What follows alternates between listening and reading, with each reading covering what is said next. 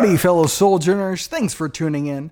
After last week's Hot Topic, I wasn't sure any of you would be back. And I'm glad you are. I'm glad that you've been following along in this series. And today, we're going to hear from you as we crack open the mailbag digitally, and I address your comments, questions, and feedback. I'm Pastor Shane, and I'll be your mailman today as we appropriate some culture.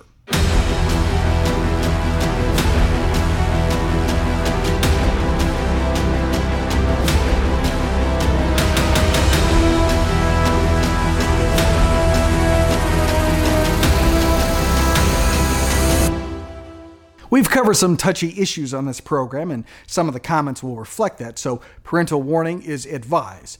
So with that said, let's dive into the old mailbag. Our hot topic on Pride Month generated some heated conversations.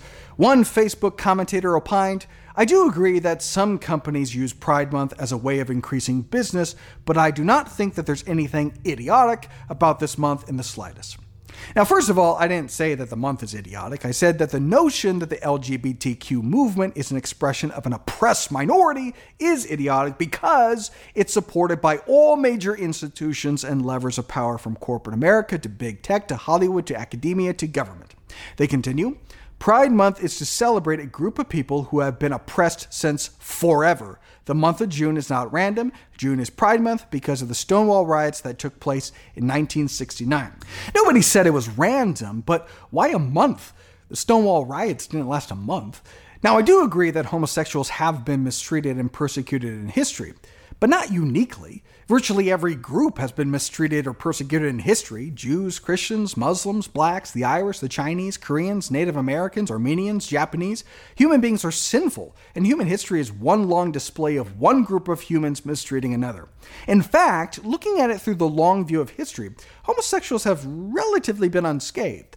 The notion that they've been persecuted since forever simply isn't true. Don't believe me? Here's this from Wikipedia, no less. Roman men were free to enjoy sex with other males without a perceived loss of masculinity or social status. And the same was true in Greek culture. So while Christians were being fed to lions for sport and burned alive to light chariot races, gay Romans were doing gay things without any repercussions. They particularly liked the young boys, 12 to 14 range, which I would speak out against, but I don't want to be hateful, and after all, love is love. Homosexuals have not been uniquely oppressed in human history, and if it's about oppression, then where's the love for the Jews? I mean, they've been oppressed throughout all of human history, including modern history, and here in this country. In fact, according to FBI crime statistics, Jews are at least 3 times more likely to experience a hate crime in America than any other ethnic group. Consistently, Jews top the charts as victims of hate crimes in this country. If Pride Month is really about tolerance and the oppression of a people, then why don't the Jews get a month or even a day? And corporate America doesn't say anything about it. Big tech doesn't say anything about it. Nick Jr. doesn't say anything about it. Our government doesn't fly Israeli flags at all of our embassies. Maybe Pride Month isn't simply about tolerance and oppression.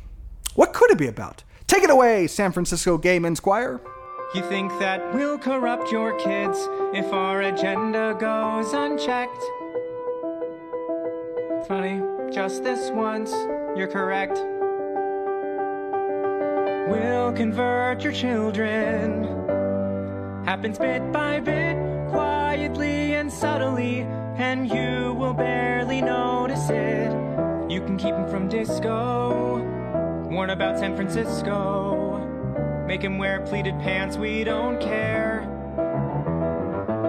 We'll convert your children. That's catchy. Our commentator concludes, we honor those who bravely love who they love despite the harsh people in this world. Again, as I laid out, the LGBTQ view is the dominant ideology of our culture.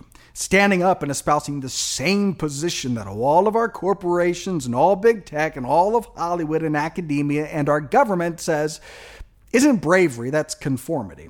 Now, that doesn't mean that we have to be contrarian, but if I were to stand up and say, listen, I'm against cancer, that's not a brave statement or deserving of a slow clap because it's the dominant view. Next comment. Pastor Governor Shane has a nice ring to it. We need someone to bring morals back into our society. Want to run? I only run when chased, and the only title I'm after is Ultimate Benevolent Dictator. Next comment. Shane, is there an elephant in this room? Thought for sure you would address King David. Don't say elephant, gets you in trouble. But great question, though. This is in response to our hot topic on the death penalty.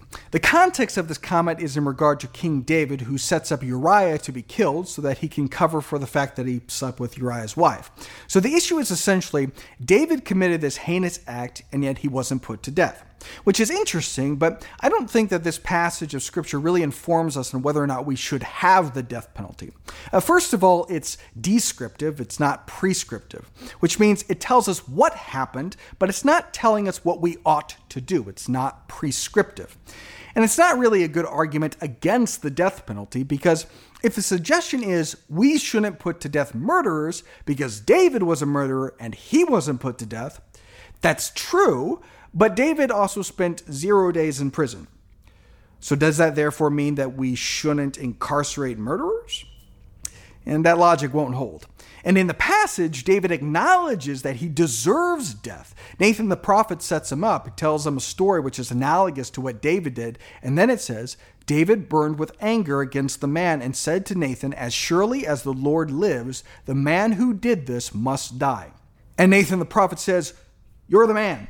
And God brings judgment on David, both for the adultery. This is what the Lord says, out of your own household I am going to bring calamity on you. Before your very eyes I will take your wives and give them to one who is close to you, and he will sleep with your wives in broad daylight. You did it in secret, but I will do this thing in broad daylight before all Israel. And there's also judgment for the murderer. Then David said to Nathan, I have sinned against the Lord. Nathan replied, the Lord has taken away your sin. You are not going to die. But because by doing this you have shown utter contempt for the Lord, the son born to you will die. So even in this case, the death penalty is enacted, though it's carried out against the son and not David, which poses interesting theological questions about God's justice, but it really has no bearing on whether or not we ought to have the death penalty. Next comment. Thanks, Pastor Shane. Awesome biblical explanation. Flame emoji. Thank you. I appreciate the encouragement. Next comment. Dear Pastor Shane, nobody likes you. They all say so. Your books are dumb. Nobody buys them. It's embarrassing. You're embarrassing. And you have a silly beard. T. Brady. T. Brady. Next comment. Thanks, Shane. We have enjoyed watching the Chosen series. The quality of acting and production is great.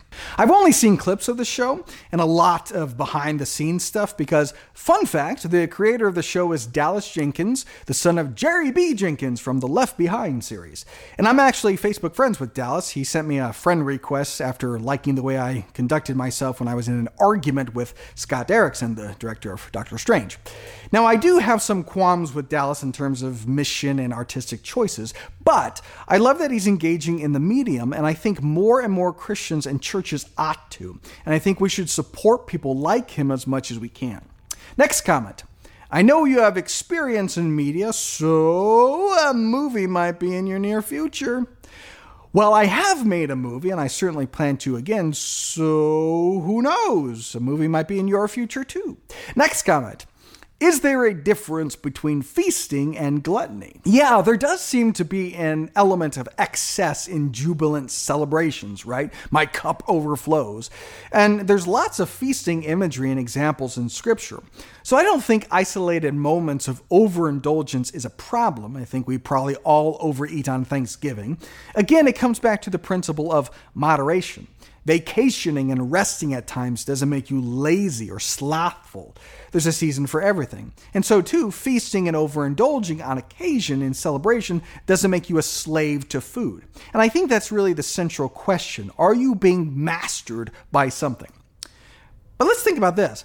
If eating to excess is sometimes permissible, is drinking in excess in celebration also permissible at times? Because the same line of reasoning could apply. My cup overflows indeed. So maybe it is always wrong to overeat and we need to rethink our behavior at Thanksgiving. Or maybe exuberant drinking is not the same as drunkenness, which is habitual.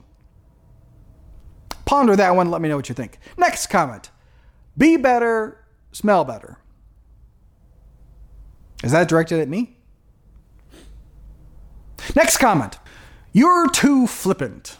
I think G.K. Chesterton said it best. It's the test of a good religion whether you can joke about it. Next comment. I understand what you mean that we have to be good consumers in order to be good producers, but I really can't stand to watch any of the modern stuff on TV.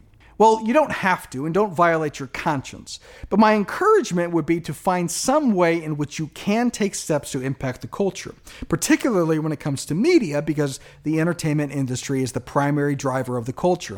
And if we want to change what we're seeing coming out of the entertainment industry, then we need to participate in it. And the point I was making is that it's really impossible to be good producers of that content if we're not good consumers of it. That doesn't mean you have to be the person to do that, but it does mean we ought to support the endeavor and not look so judgmentally on fellow Christians who are engaging with the culture on that level. Well, that'll do for now. Thanks for your comments and questions and feedback and for supporting this. Keep them coming, please. And as always, you can reach me on Facebook, Twitter, and Locals, and I'll see you next week for more Appropriating the Culture.